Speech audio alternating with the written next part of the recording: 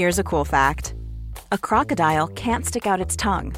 Another cool fact, you can get short-term health insurance for a month or just under a year in some states. United Healthcare short-term insurance plans are designed for people who are between jobs, coming off their parents' plan, or turning a side hustle into a full-time gig. Underwritten by Golden Rule Insurance Company, they offer flexible, budget-friendly coverage with access to a nationwide network of doctors and hospitals. Get more cool facts about United Healthcare short-term plans at uh1.com. Ever catch yourself eating the same flavorless dinner 3 days in a row? Dreaming of something better? Well, HelloFresh is your guilt-free dream come true, baby. It's me, Keke Palmer. Let's wake up those taste buds with hot, juicy pecan-crusted chicken or garlic butter shrimp scampi. Hello Fresh. Stop dreaming of all the delicious possibilities and dig in at HelloFresh.com. Let's get this dinner party started.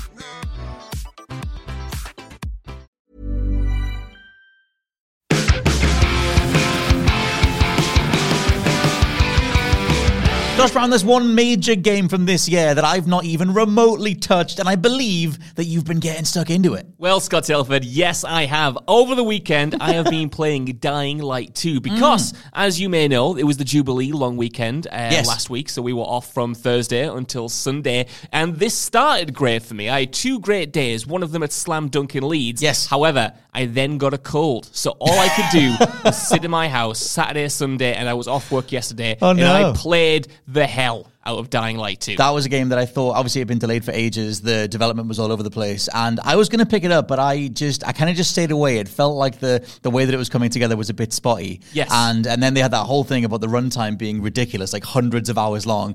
And it just felt like one of those games where there's going to be tons of side missions, tons of random open world stuff to do. Is it a zombified version of Ghostwire Tokyo, for example? It is an extremely strange game. First off, I will say that this is the wind-up. We do this every single Monday. I'm Josh, joined today by Scott Tilford. Hello. It's weird me doing the hosting right now. One of us should do the impromptu. actual intro to the show. Yes, wind up stuff. We always talk about the latest news, talking points, and whatever the latest games are. And we've actually been playing stuff. We certainly so have. we'll do that, and then we'll get to some sort of state of play type stuff, and even the Steam Deck as well. Absolutely. So yeah, going back to Dying Light, it's obviously, like you said, this was incredibly delayed for a long time. It's 7 years or so after the original came out, and it very much feels like a game from 2015, 2014.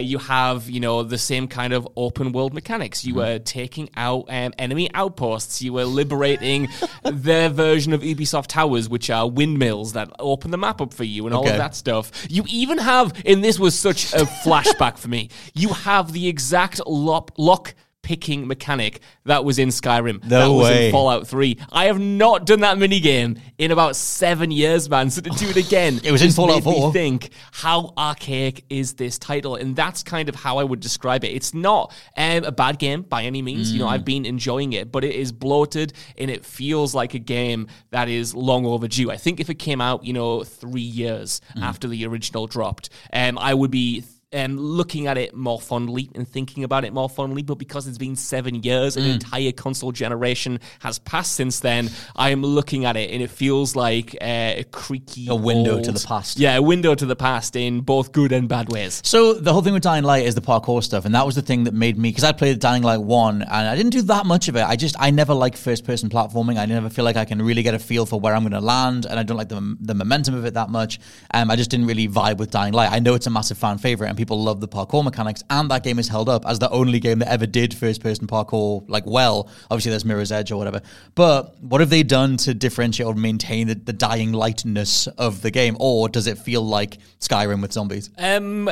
Funnily enough, you mentioned Skyrim with zombies there. I think they did at one point in development. They said they were aiming to do more like, it was something when they were talking about the runtime, and they were like, we want to make like a Skyrim-sized world or something like that. Yes. And that was when they were like, it'll take you 800 hours to do everything. And it's like, yeah, no one's ever going to do that. Well, that's something I need to get onto because they have taken inspiration from Bethesda RPGs and they have tried to essentially make Dying Light an RPG with this game. But briefly going back to the parkour system, essentially what they have done to improve the mechanics of everything that was in Dying Light 1 is just make them bigger, add to them. Like the world itself is bigger, but it is kind of more fluid in the way that you are parkouring around. Like it feels fun. It feels like you have a real sense of momentum, and it's just a great way to traverse an open world like this. You know, it made me nostalgic for like the older Assassin's Creeds, where you would do obviously, you know, a lot of climbing, a lot of exploring, and that was kind of the main focus. Here, I've barely done any zombie killing. It's mostly just been running around and traversing and what have you. And they've incorporated new mechanics into this game. Obviously, the kind of, it's not a wingsuit, it's like more like a glider, I suppose, like in Breath of the Wild, that you can use to traverse the more vertical city this time around. And you can, you know, fly over these kind of gusts of wind that carry you higher and replenish your stealth. Like Anthem. Yeah, like Anthem, replenish your stamina and what have you. So it's essentially they've taken what everyone liked about Dying Light and made it bigger. That doesn't always work, because what I actually really liked about the original Dying Light was its tightness and its compactness. The world was big, but it was more dense. Yeah. So it felt like you actually had a real sense of progression as you were progressing through it. You know, you got to know it more. You got to go inside the interiors of buildings more. Admittedly, you do spend more time in Dying Light 2 kind of just running past things, which I think is a missed opportunity in a way. It feels more like a sandbox than a city, which the first one very much felt like a city. That's a very, very, very key distinction, because if there's one thing that I've gravitated more towards over time, it is tight focus. Like you said, density is a key thing that I look for in my open world games, which I'm going to talk about Sniper Elite when we get there, but like that's one of the things that made me go like, this is the future of open world games, is sort of Hitman sized, you know, medium to large size levels, but they feel curated and they feel like filled with specific AI scripts and not just here's a bunch of stuff. A direct comparison would be the Sonic Frontiers stuff. I don't know if you've been keeping up with I have not. The Sonic Frontiers, because it's Sonic's first open world game. And it looks horrendous. It just looks like a tech demo. And I love Sonic, but it just looks like an Unreal tech demo. And the reaction to that has just been, have you made a game? Or have you just put Sonic in an open world? Right. Because it's just open and barren, and there's just stuff to do in a bunch of different directions, but it feels really stodgy, and it doesn't feel compelling. And I feel like one of the ways that, you know, there was the whole open world boom of the 2000s and that sort of challenge to make the biggest game possible. And then we've kind of done that, and we've gone, okay, what does it feel like to have a game that'll take you hundreds of hours to traverse? And then now we've kind of gone, okay, let's bring it back in, let's refine it, and let's do like you know, let's up the density and everything. So I guess that's another reason why Dying Light feels kind of old. Because I remember when you went through Days Gone, that was kind of endemic of that old school stuff of big old world stuff to do, but you don't really need to do any of it. This is very similar to Days Gone, and it's not just because they both obviously are centered around zombies and kind of like these post-apocalyptic games. Just in terms of how they approach their open world, and more importantly, the content in that open world. Like there are things to genuinely find fun to find in Dying Light 2, but they are few and far between. There's a lot of repeated kind of encounters, a lot of repeated activities, all of that stuff. You can tell how they've bulked it out because the main campaign itself isn't really that long. There are a lot of side quests, and that's where the game does excel. But the thing is, when it comes to like the main quest specifically, they have taken inspiration from the Bethesda by making it the worst part of the game. It's the most like forgettable kind of like story. And going back to what I said earlier, they've tried to make it an RPG. So the whole gimmick this time around is that you're essentially doing missions for a bunch of different factions, and then you get to decide who you want to side with. You know, make decisions. The Imperials or the Stormcloaks. Yeah, that have ramifications on how that plot develops. And some of the scenarios are actually really interesting and really engaging and surprising. There are a few twists along the way that are really cool to see. The issue is that the writing itself is not good. The writing of the characters is, again, very much in the vein of a 2015 game. You know, you've got your kind of like cringy, macho like characters in there, and the voice acting isn't incredible. So they've done it. They've risked it all essentially by taking what you enjoyed about Dying Light and this time doubling down on the thing that people didn't enjoy, which was the story. The villain as well from Dying Light 1. The villain, absolutely, which is commendable because, you look at the criticism, you say, I want to address that, but sadly for me, how they have addressed that and by doubling down on the writing when the writing isn't so good does kind of bring the experience down for me. If you ignore that, you can have a really good time. It's just a shame that while the scenarios of the plot are quite engaging, the actual moment-to-moment storytelling isn't compelling and actually is confusing at times. I feel like there's an old video that movie review critic Chris Stuckman did. I think it was called like the epidemic of forgettable movies or something like that. It was a few years ago. Yeah, I remember. I feel like and it's like it crosses over into games because you get stuff like this, kind of like Ghostwire Tokyo, like kind of like Dying Light 2, where it is just the production values are high enough, it looks engaging. It's like this is. I remember thinking this with The Division. It's like, and it's not that I quite like The Division 1, but only for 20, 30 hours ish. Like it was one of those games, which is always the case, where it's the same after 30 hours as after 30 minutes, and I get that assumption from Dying Light. I don't know if that's true or not, but like it's that feeling, and it's that thing of so many. You know exactly what this was going to be, and it's like you can go and get a game, and it'll give you 50 to 100 hours of something. Yeah. But whether it's engaging or memorable, like it's just something. It's go have a video game for 50 hours, like. And I always want something more than that, and it's like sometimes absolute fast food. Maybe I'm need to binge a podcast or something. I can put something like this on, but it's like mastication, the genre, like the term for when cows chew grass for like 10 hours or whatever it is. It's like that. It's just something to do for like a few hours. Absolutely. That's very much Dying Light 2 in quite a generous way. I'd give it something like a 7 out of 10 or what have you. It very much is a podcast game. I've literally been listening to so many podcasts while playing through Batman Unburied? Not yet. Not quite yet, but while playing this game. And that's like fine, you know what I mean? But I've just decided now, I think, that when it comes to open world games specifically, I need it to have some kind of like central thesis or some kind of thing that all the mechanics orbit around, because otherwise you get something like Dying Light, which, you look at it and there are things to engage with in there that are fun. There are some good systems, but they're all kind of like isolated and nebulous. And it's like, I could do a fun side mission, but how does that connect to the rewards of, this random activity or this story mission? You know what I mean? They almost feel, and because they probably were, developed by like completely different people and then constructed at the last minute. And like I said, that can make for some cool times and there's a good few hours, but it also makes for hours that are forgettable. Ultimately, would you recommend it? Because this is one of the only games of this year so far that I've not touched yet, and it's one of the biggest. If it is, the thing is, it's so weird. Its reception was so muted. It was after so many years of it coming out, and I thought they actually turned the optics of the game around pretty strongly when they started doing the dev diary stuff, because they had that whole green screen studio. They made it look like they were sitting in the game world when they were interviewing all the different staff members and stuff, and the different creative leads and everything. And considering the development hell of it, I was like, oh, it's cool you guys turned this around. But I've only seen mixed to negative reactions to Dying Light 2 over time. Like, I checked out the Reddit the other day because I was like, I'll just see what the general fandom is saying. And they were all sort of like, this game gets worse the more you play it, or this is like doesn't have the same sort of punch as Dying Light 1 or the following DLC or whatever. And it's that kind of thing where I feel like Dying Light 2 finally sort of shambled out, pardon the pun.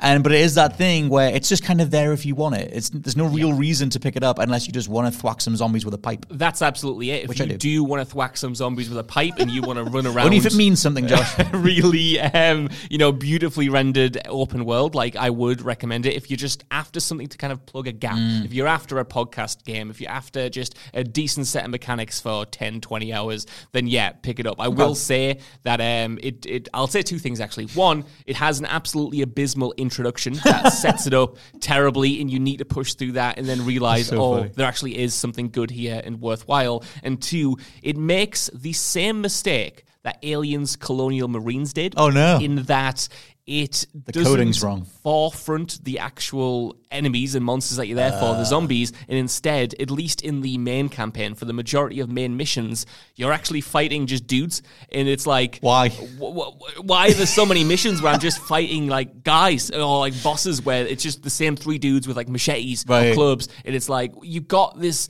cool, excellent zombie system. You've got this excellent gore system, and yet in the main story, at least, it's like you don't even want it to be a Dying Light game. I absolutely think that's because they're chasing the Far Cry crowd. And I also think, because of how much it's been pushed back, that this was meant to release in the Far Cry, the boom of Far Cry before Far Cry 6, like before everybody kind of got sick of that franchise.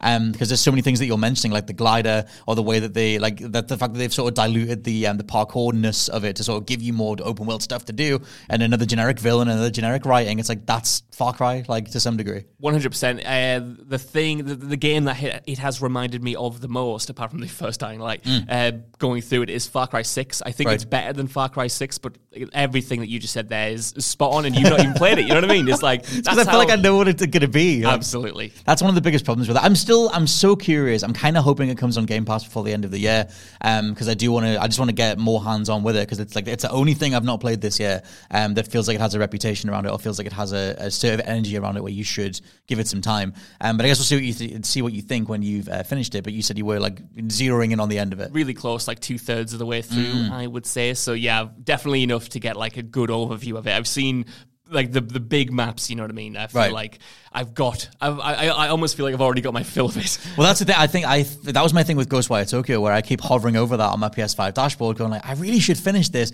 but I have zero pull to do so.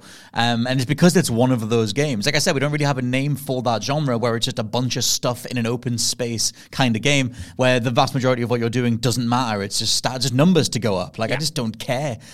Even though that's not to say that Ghostwire Tokyo's pull is not brilliant, and I'd recommend the prequel comic. Like, there's all that stuff. But yeah, there's something about that stodgy kind of feeling where it's like, I'm just killing time. That on the other side of a pandemic, I want to do something more purposeful. I think we should do a podcast at some point on just like the stodge of certain AAA games, because I remember playing Horizon Forbidden West, which I really loved, but that felt like so overstuffed that going to something like Sifu, which was so clean, both in its visual presentation and mechanical feature set, that I just gravitated towards that, because it did have this kind of like straightforward, just kind of like cleanness to it. And it's almost the same reason I'm also gravitating towards playing Ninja Gaiden on the Game Pass, because that trilogy is just launched on there, because I'm like, I want the...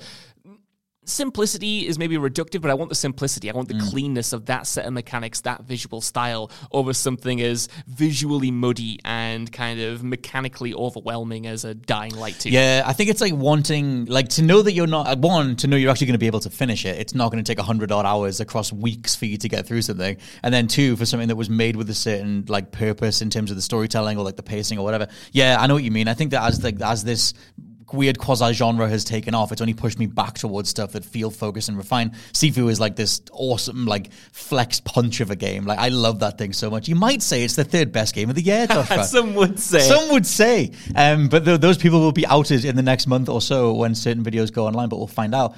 But yeah, I'm going to pivot into Sniper Elite 5, which I'll do quite quickly, because I've just done a massive 180 on that game.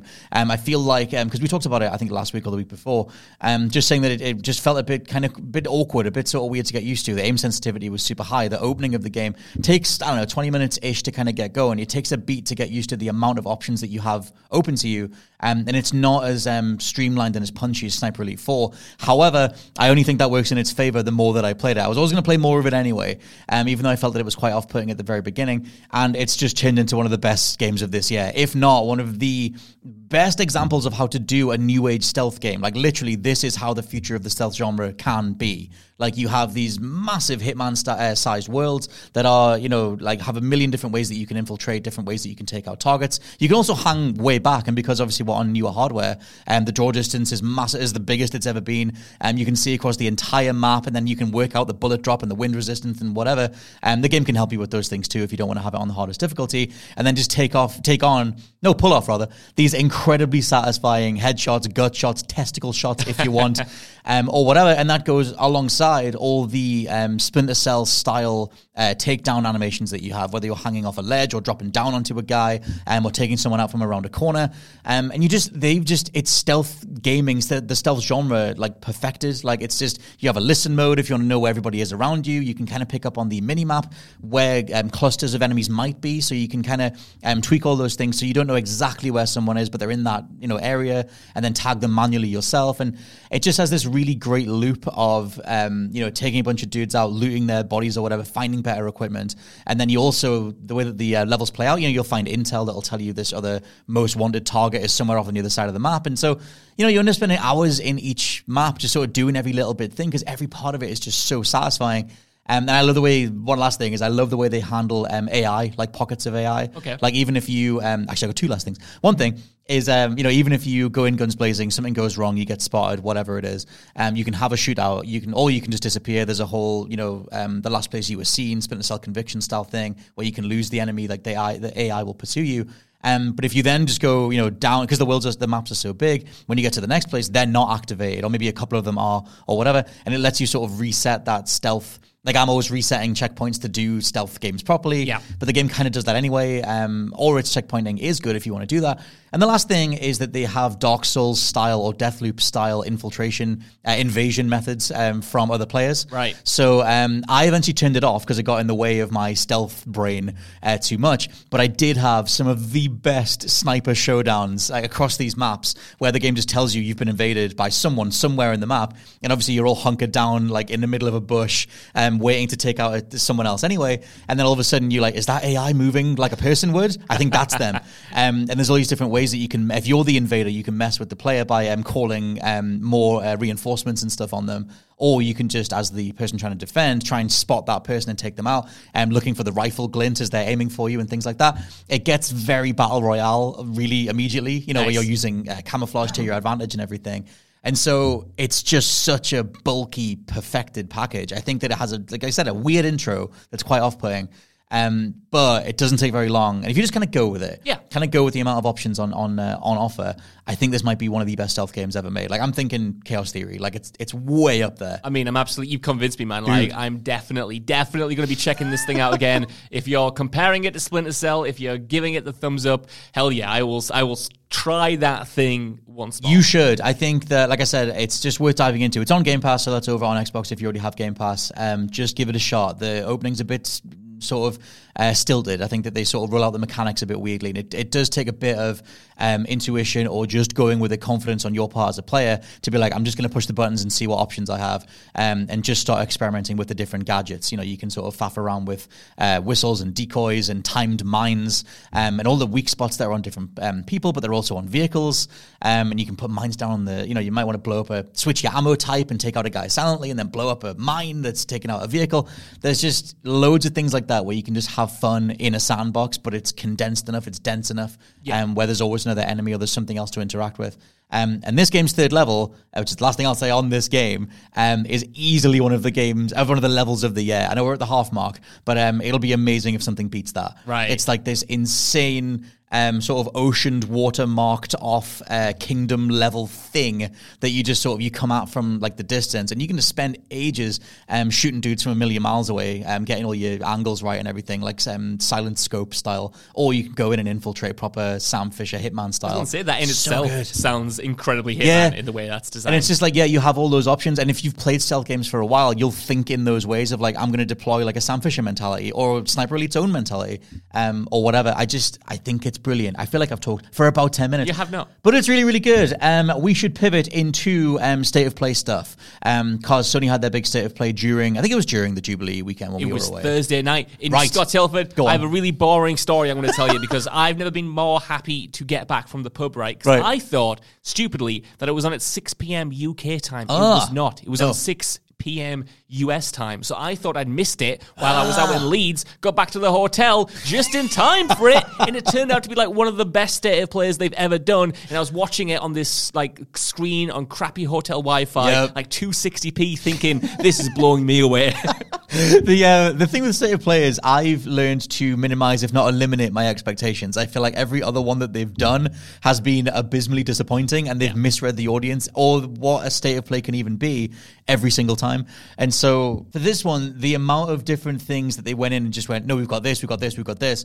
I think they opened on Resident Evil 4 Remake. I was in the toilet. I missed it. I didn't notice until the end. I came in when it was Resident Evil 8 VR. I was talking to my girlfriend. She was like, oh, you've only missed Resident Evil. Afterwards, I realized it was Resident Evil 4. It was like, Resident Evil 4. What do you mean I've only missed Resident Evil? It's the thing I was looking forward to the most. We should talk about the slightly mixed reaction to this, because it's interesting. For me and you, or people who have followed the channel, they'll know that it leaked a while ago that the way Capcom were reapproaching this game was to change, quote unquote, quite a lot about it in terms of how much you value or identify the tone of Resident Evil, the campy sort of overall tone to it, with the appeal of Resident Evil 4. I very much do. I love the energy of that game. I love how over the top it is. I like the pivot point that Resident Evil took back in 2004, and I was on board for Resident Evil 5, and then I dropped off for RE6. And it's interesting that they've gone back since 7, and then obviously RE2 Remake, or Resident Evil 2 Remake was way more serious again. So with the remake of 4, the lighting is completely different. It's way more horror focused. It's not as overblown. And they've said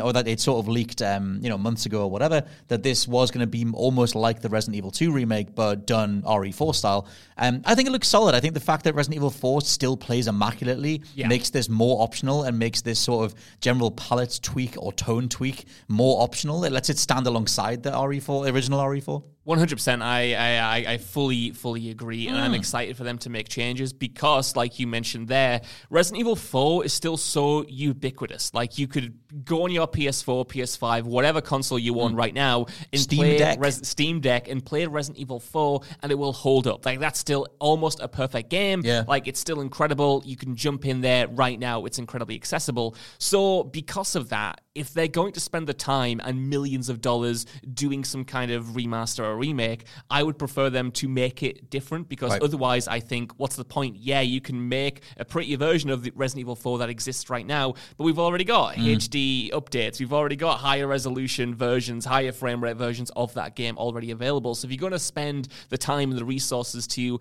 reapproach that title, give us something different, as you did with Resident Evil 2 and 3, which were markedly different from the original games, not just in the ways that they changed, the camera to be over the shoulder and what have you. Like, if you're going to go back to this title that is arguably perfect already, pretty much, like, give us a reimagining, give us a completely altered take on it. At least that's my opinion. That to me is way more exciting than just Resident Evil 4 as it is, with more visuals, because while I would take that, if these games take 3 years to make, do something a little bit different. Yeah, I back that. Because I have one question though. When was the last time you played the original Resident Evil 4? It was literally only a few years ago. Okay. Yeah, just so a couple that years game, I went back to it a few weeks ago. Something reminded me of Resident Evil 4. Maybe it was just a leak that we looked at or something. So I bought another copy of it because I've already got like 7, but I didn't have one on the Switch. And I was like, I want to play this on the train, goddammit. So I got that. And I was going back through it, and I haven't played through that game past the opening village bit in quite some time. Me and my wife played through it, and she was like, this is too much. We're not doing past the opening bit. Right. We tried every single opening for Resident Evil to see which one stuck, and we ended up doing more of 7. Anyway, with this game, though, with Resident Evil 4, I kind of forgot how Metal Gear Solid the writing of Leon is. Yes. Like, he's almost like the way Solid Snake is in Metal Gear Solid 1, where he's just flirting all the time, and he's like, there's a lot of sort of horn in that game that I think they'll get rid of in the new one, because it just doesn't really fit. It's very 2004. Yeah. It's very male video game protagonist talking to any female, and I think they'll change some of that stuff. But yeah, I get that. Like, you can kind of play it off as like campy, fun tone, but there are parts of it that I think they'll ditch for the remake. Absolutely, and I want to make like a distinction between me thinking that changing it is a good idea in practice versus what I actually think about those changes. Right. Because from the trailer, from the very short snippet that we've seen so far, for instance, setting the opening scene at night to me is almost sacrilege. I know what you mean. Because like, while the night is obviously scary, everyone is afraid of the dark. Resident Evil 4's atmosphere was so distinct from the previous games because you kind of had this entirely strange new European setting that was, grey and it was overcast. Well, it's gaming's Wicker Man. Absolutely. That's why it was so immediately iconic. No one had ever done that before. 100%. And it's almost like, I think we might have talked about this before, for me, one of the scariest scenes genuinely ever is in Shaun of the Dead. In the morning of Shaun of the Dead, when Shaun goes to the shop, I was so scared of that as a kid. Really? Because it subverted my expectations of making the horror a part of the daytime. And that felt so subversive at the time because, you expect bad things to happen at night. You don't expect to be like attacked during the day. And it's like a subtle change in like the grand scheme of things. People might just say, well, it's just like going from dusk till the night. But for me, it does kind of change the texture of the horror in a way that for me, potentially takes away from the uniqueness of the atmosphere in Resi 4 and makes it something more standard, perhaps. Hey, it's Paige DeSorbo from Giggly Squad. High quality fashion without the price tag. Say hello to Quince. I'm snagging high-end essentials like cozy cashmere sweaters, sleek leather jackets, fine jewelry, and so much more. With Quince being 50 to 80% less than similar brands. And they partner with factories that prioritize safe, ethical, and responsible manufacturing. I love that. Luxury quality within reach. Go to quince.com/style to get free shipping and 365-day returns on your next order. Quince.com/style. Hold up. What was that? Boring. No flavor. That was as bad as those leftovers you ate all week. Keke Palmer here. And it's time to say hello to something fresh and guilt-free. Hello Fresh. Jazz up dinner with pecan-crusted chicken or garlic butter shrimp scampi. Now that's music to my mouth. Hello Fresh. Let's get this dinner party started. Discover all the delicious possibilities at HelloFresh.com. This podcast is brought to you by Indeed. If you need to hire, you need Indeed. Indeed is your matching and hiring platform with over 350 million global monthly visitors, according to Indeed data, and a matching engine that helps you find quality candidates fast. And Indeed doesn't just help you hire faster. 93% of employers agree Indeed delivers the highest quality matches compared to other job sites, according to a recent Indeed survey. One of the things I love about Indeed is that it just makes hiring all in one place so easy because you just get unparalleled access to job seekers. Plus, listeners of this show will get a $75 sponsored job credit to get your jobs more visibility at Indeed.com/WCG. Just go to Indeed.com/WCG right now and support our show by saying you heard about Indeed on this podcast. Indeed.com/WCG. Terms and conditions apply. Need to hire? You need Indeed. No, I totally agree. I think that it's weird because I think that's one of the most obvious and immediate changes and one of the earliest things that leaked about the new version of it. And it's also interesting because Resident Evil Village was kind of this quasi-sequel to RE4, and that in itself is set at the daytime, or it is at the beginning anyway. Yeah. Or at least it fluctuates, I guess, but you do have big portions in the daytime. So maybe they're putting this out there as the first piece of footage to sort of shock people and go, look how much we've changed. And then we'll get to do that central area in the daytime at some point, and then we can have the whole, oh my God, it does remind me of the original type thing. But I think their overall game direction is to differentiate it. Because in one of the most recent press releases, I saw this doing the rounds on Twitter, Capcom are referring to it internally as the reawakened version of Resident Evil 4. Right. So it's not necessarily a remake, it's not a replacement or whatever, it's just this other version of it. Well, I mean, one of the reports that came out back in the day that we covered on the news but may not have talked about on the podcast was suggested that the original developers for this were the developers for the Resident Evil 3 remake. Yeah. Obviously, that wasn't received as well as the second one was. And apparently, like, the takeaway that Capcom had from that was that they played it too safe. They stuck too close to the template of the original. And one of the successes of Resident Evil 2 was remixing it. You know, like introducing Mr. X, who was only part of like one campaign in the original, like making him a central figure, not only just regurgitating what was there before, but, you know, remixing it, reimagining reawakening it. And yeah, it seems like they very much kind of like decided that, swap the developers around to the people who made the second game, and were like, right, you know, carte blanche, what would you do if you were making this from the ground up in 2022? I tell you what they'll do, and I kind of don't want them to do this, even though they'll kind of have to do this, is make the Bagman, the Chainsaw Man, the next Pursuer enemy. Because he was one of the original ones. But I am sick of Pursuer AI. I never loved it in Resident Evil 2 anyway, because I've got puzzles to solve. I've not got time, Mr. X. Leave me alone. That's fascinating, and I agree. I think if they introduce a Pursuer enemy like that, I'll be a little bit disappointed, because... I think they'll have to, because otherwise how do you do Chainsaw Man? Well, you just have him be a mini-boss, surely, like that. Yeah. We're not so... That's not so outdated that they can't just throw him in like that, should we? I feel like they've played with the idea of, like, Pursuer AI as their thing. Yeah. And I feel like I say that, I feel like I say blow their load every week on Monday. You do. They blew their load, their Nemesis-sized load on Mr. X, and they should have kept that AI, that surprise, that whole revelation of what it felt like to be pursued for Resident Evil 3. Nemesis, that's what that thing was. Yes. Like, to pursue you through the entire game. They did that with Mr. X, then it felt reused with Nemesis, and then it felt reused when it happened like 4 times in Resident Evil Village, especially with Lady Dimitrescu. Yeah. So it's that thing where I'm sick of that. I get sick of there's an enemy always behind you, walking towards you slowly, that you can't kill. Me too. Even though I've just talked about, you know, changes to this game, I think one of the strengths of 4 that they should keep is its pacing and its linearity in a lot of ways. Yeah, just go. You don't need to shoehorn in, wide linear sections when you don't need to. You don't need to shoehorn in these enemies that will pursue you. You've already got the regenerators later on anyway that kind of fit that same mold. Like, keep it snappy, keep the pacing high, and then do whatever you want to do with the story and whatever within that framework, I think. Yeah, totally. They'll nail, I think it's the Regenerador. Yes. I think they'll nail that thing's reveal. Because in the original game, it's just random game, like just in game, and you hear it for ages, and eventually it comes around the corner, and you're like, "What the hell is that?" I kind of hope they keep that, but if they remix the lighting, especially, they can make that scene like really pop. I guess if it's something, because the fandom has only enhanced that thing over time, definitely, as one of the scariest enemies in gaming history, and etc. But yeah, Resident Evil 4, the remake opened the show. I'm just going to jump around stuff because I forget what order it was in. But the next big talking point, I think, is the fact that Stray, the next PlayStation exclusive, is coming to the PlayStation Plus premium service, which is their way, Sony's way of kind of driving a wedge in between their own £70 premium price point stuff, saying we're never going to do first-party releases, or at least exclusives, day one, and full-on Game Pass releases where everything is expected day one, where they can pick and choose. They're going to curate it.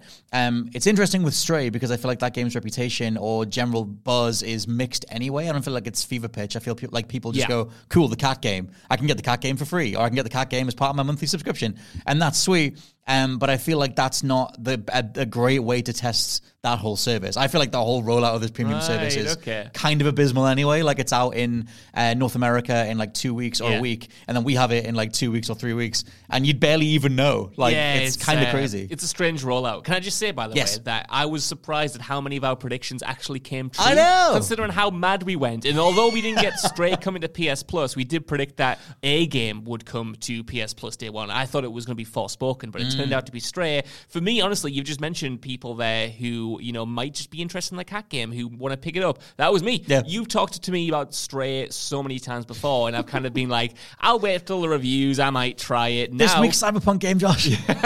Now, after seeing the new trailer and knowing that I'll get it for free, I will absolutely give this a go. So for me, it's worked on that level. Yes, I do think they need to push this PlayStation Plus thing way harder, but at the same time, I do think this is a win, and it is a reason to invest in that service if they are going to have releases like this be there day one, that they will pick and choose, like you just said. I do like it as a way to sort of, make sure that certain games get eyeballs on them regardless. Like I'll always point to Concrete Genie. That was a PlayStation exclusive that just absolutely bombed, that they didn't get behind it all. And it's just, you barely even knew it happened. Like it was like sort of, I think it was 2018 ish. Had really cool mechanics. It was all about like sort of doing paintings and summoning the demon world or different demons and suppressing them and using different pieces of graffiti and wall art and everything else.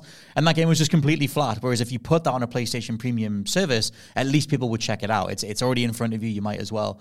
And I feel like that will happen with Stray. But I just thought the wider conversation on Sony's approach to tackling Game Pass, that's interesting. Because I feel like they've kind of front-loaded their appeal, the monthly appeal. Would you say they've blown their load? I might say that, let's see, they're building up. They wish they had a load to blow.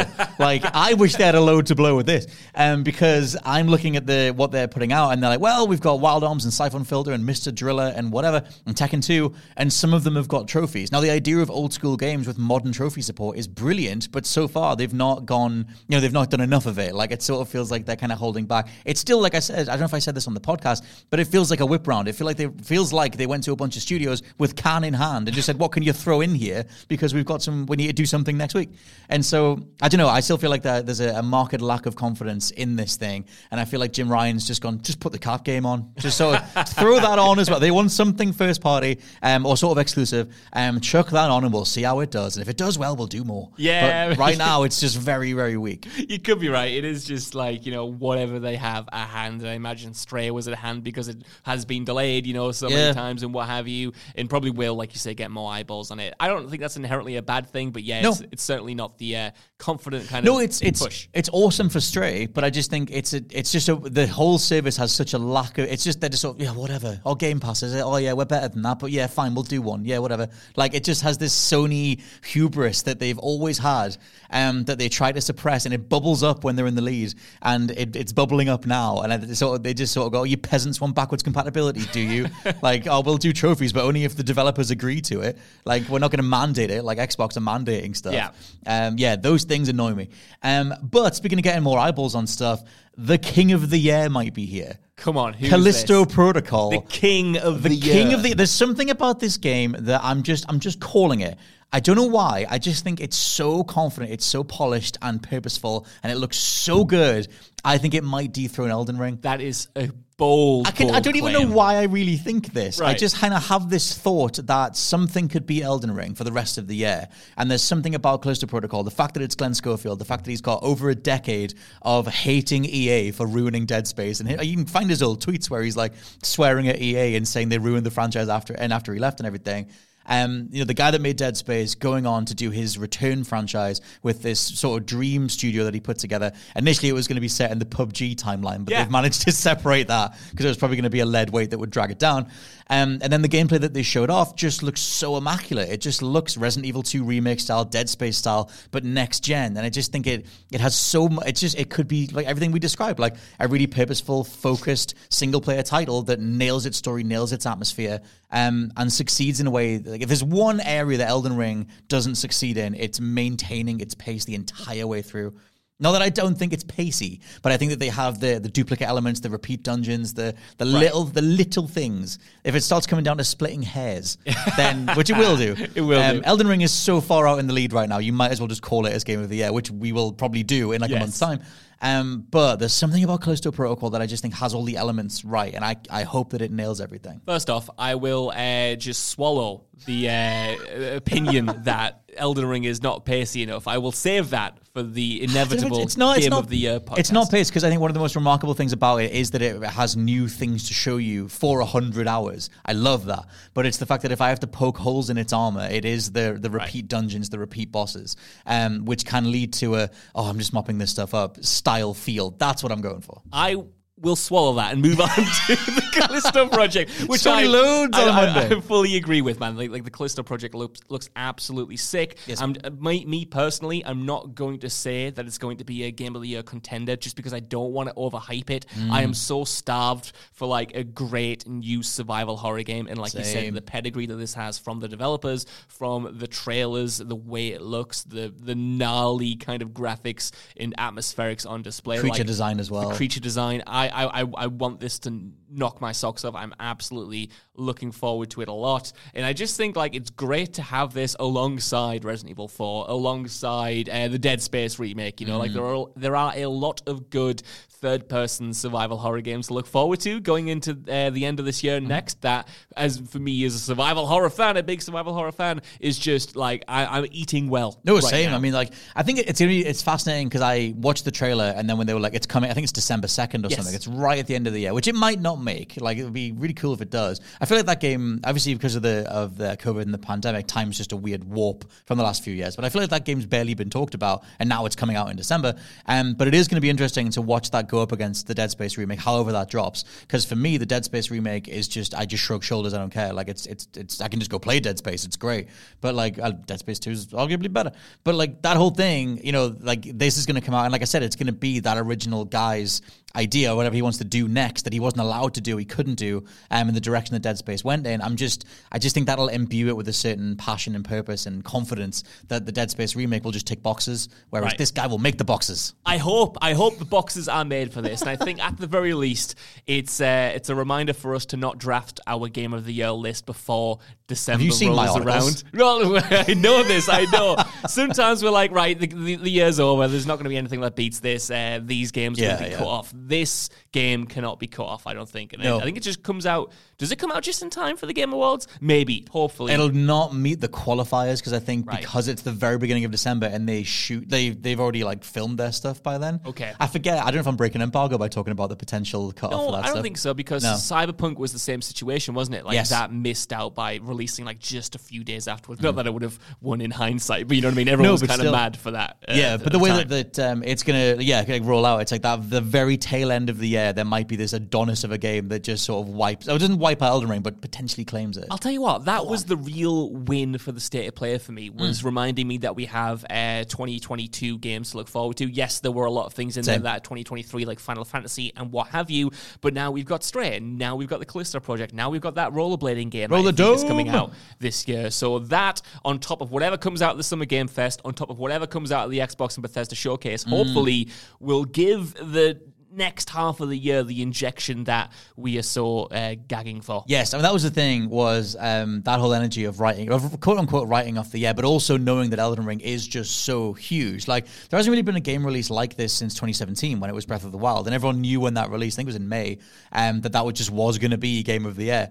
And obviously 2017 still had Horizon and stuff, but like, this has that energy of like, it's going to take a lot to beat this game. And like I said, I can't specifically put my finger on it because we've only seen a few moments of gameplay, but there's just something about this game that I just think is so well made. And I just hope that it comes together. We should end on very quick thoughts on the PlayStation VR 2, because this was meant to be the focus of the showcase, but then it kind of just wasn't. Like, there was chunks of time devoted to it. I was checking my phone, to be honest. No, but Scott. I watched it, but it's another on rails first person thing. It's isn't it? literally not. It's the Horizon dinosaur walks over you and you. It's not on rails. Another character talking straight to you, is it? I mean, listen, the Horizon game was the thing that excited me the least, but it had everything else that I wanted when we did the podcast last week. We got The Walking Dead. I freaked out you getting The Walking Dead sequel. Chapter 2. That was awesome. That is everything that I wanted. The first game, the first Walking Dead Sinners game, gave me some of my favorite gaming moments ever. So I'm just hoping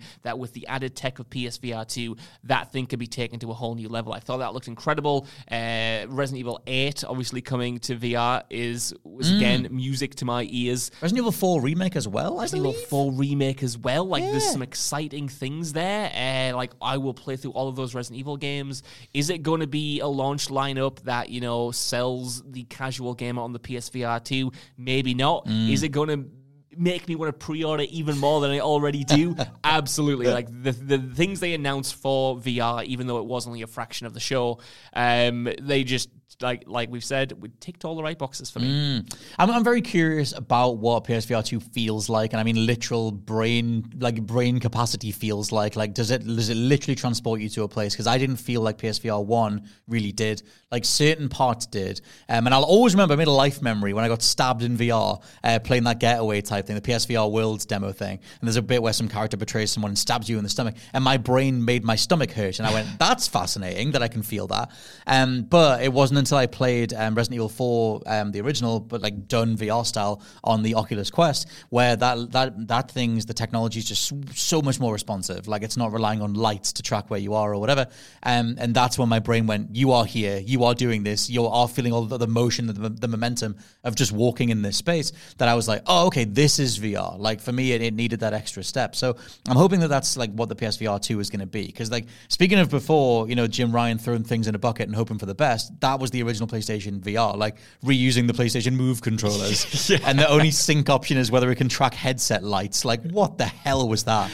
Like, that was like sort of, I don't know, find it in a dodgy shop on a street corner hoping for the best. Like, that held was, together with tape and string. That was absolutely someone at Sony who desperately wanted to do VR, and then people at the top level being like, yeah, you can do it if you deliver it for a tenner. You know what I mean? Literally. It's like the Homer Simpson car of VR headsets. Yes, it is. Which it did its job, and I loved Super Hot on there. But yeah, it's got a lot more ground to travel. I still will have the whole conversation around, can you even sell VR? Can you even tell the average person what VR is? Because they have to try it for themselves, and then you have to do booths in physical game shops, which people don't bother with physical game shops anymore. So it's like all that stuff.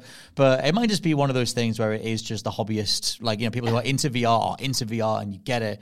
Kind of similar to how I've been into emulation on the Steam Deck. That already feels like something like that. Is that true? It is a bit true. How was your Steam Deck? It's quite nice, to be honest. It's very PC. Right. It is very much a tiny little PC. I'll not talk too much about the Steam Deck because I've only had it for a few hours. I got it yesterday, and I spent most of last night going, how do I get PsyOps the Mindgate conspiracy onto this portable thing?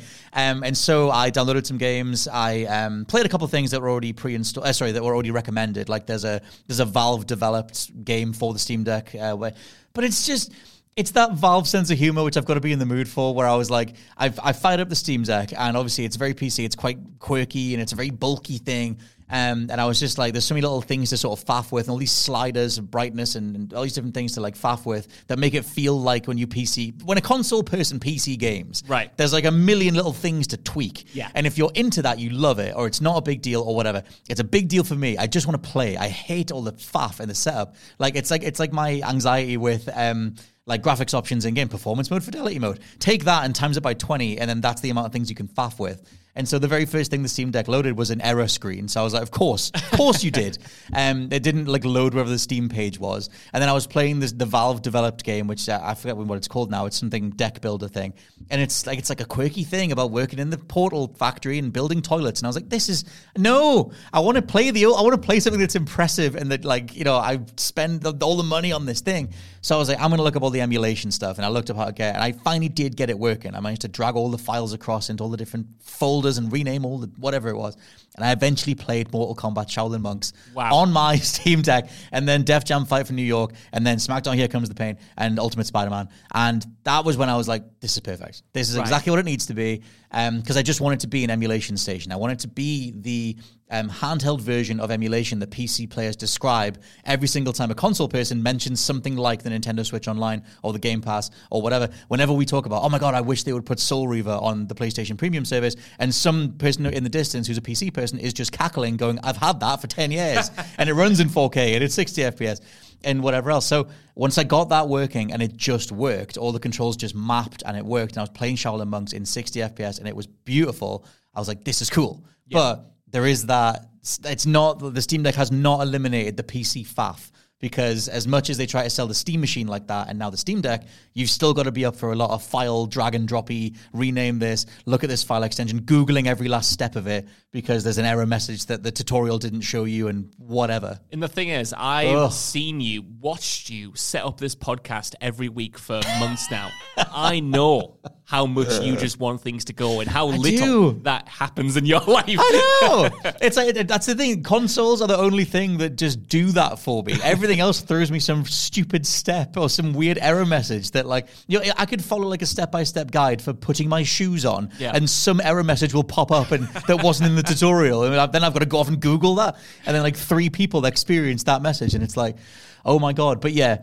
the point being that, the Steam Deck's very powerful. Obviously, it can run Elden Ring, God of War. Like, it has this, it is an insane piece of kit. And I think the more that I'll spend time with it, the more I'll get that. And already, I'm already getting, I already know what I want to do. I want to get a dock for it, and I want to, like, pair it with my TV. Because there is a desktop mode, which just turns it into a PC. It just literally with a little launcher in the corner and whatever.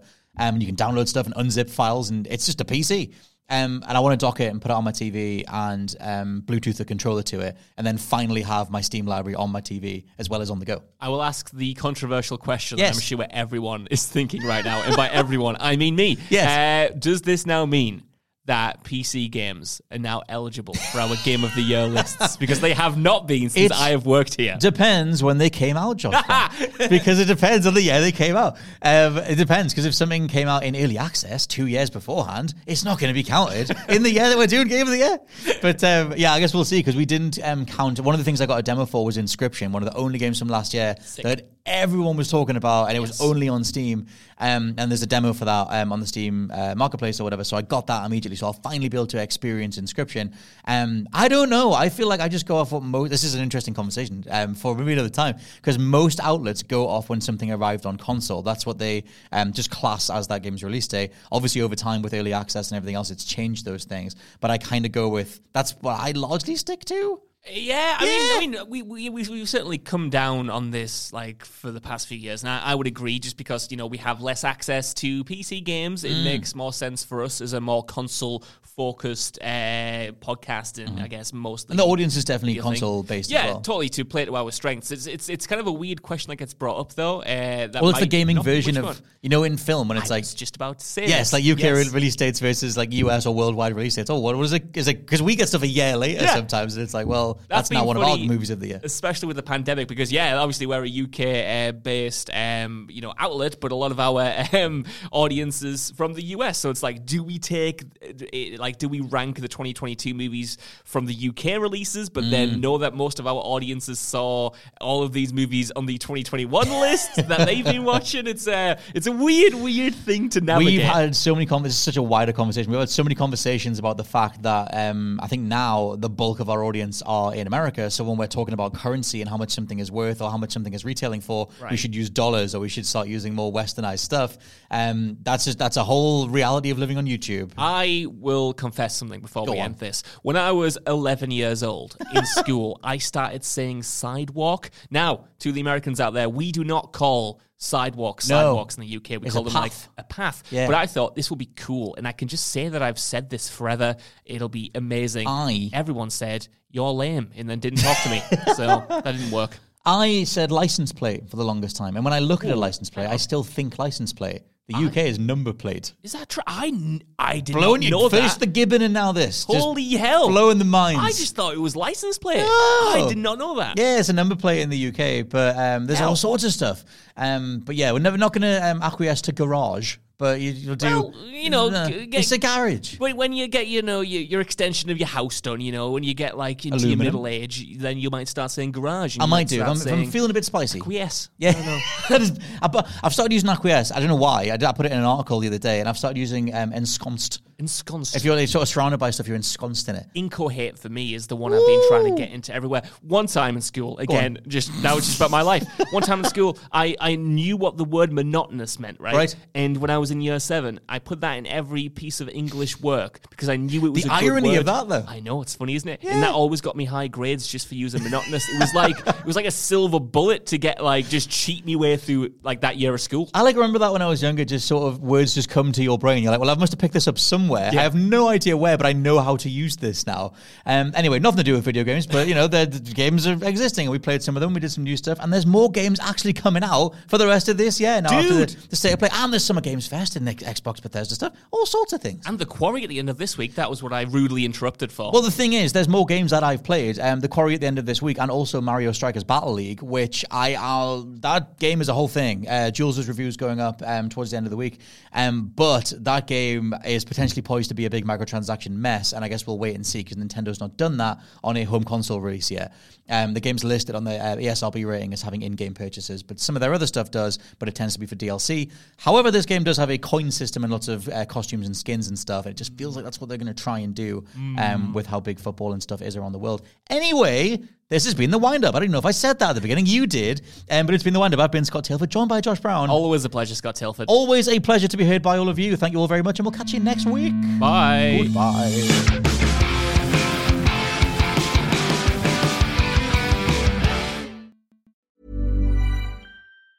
Ever catch yourself eating the same flavorless dinner 3 days in a row? Dreaming of something better? Well, HelloFresh is your guilt-free dream come true, baby. It's me, Keke Palmer. Let's wake up those taste buds with hot, juicy pecan-crusted chicken or garlic butter shrimp scampi. Hello Fresh. Stop dreaming of all the delicious possibilities and dig in at HelloFresh.com. Let's get this dinner party started. Hi, I'm Daniel, founder of Pretty Litter. Cats and cat owners deserve better than any old-fashioned litter. That's why I teamed up with scientists and veterinarians to create Pretty Litter. Its innovative crystal formula has superior odor control and weighs up to 80% less than clay litter. Pretty Litter even monitors health by changing colors to help detect early signs of potential illness. It's the world's smartest kitty litter. Go to prettylitter.com and use code ACAST for 20% off your first order and a free cat toy. Terms and conditions apply. See site for details. Even when we're on a budget, we still deserve nice things. Quince is a place to scoop up stunning high-end goods for 50 to 80% less than similar brands. They have buttery soft cashmere sweaters starting at $50, luxurious Italian leather bags, and so much more. Plus, Quince only works with factories that use safe, ethical, and responsible manufacturing. Get the high-end goods you'll love without the high price tag with Quince. Go to quince.com/style for free shipping and 365-day returns.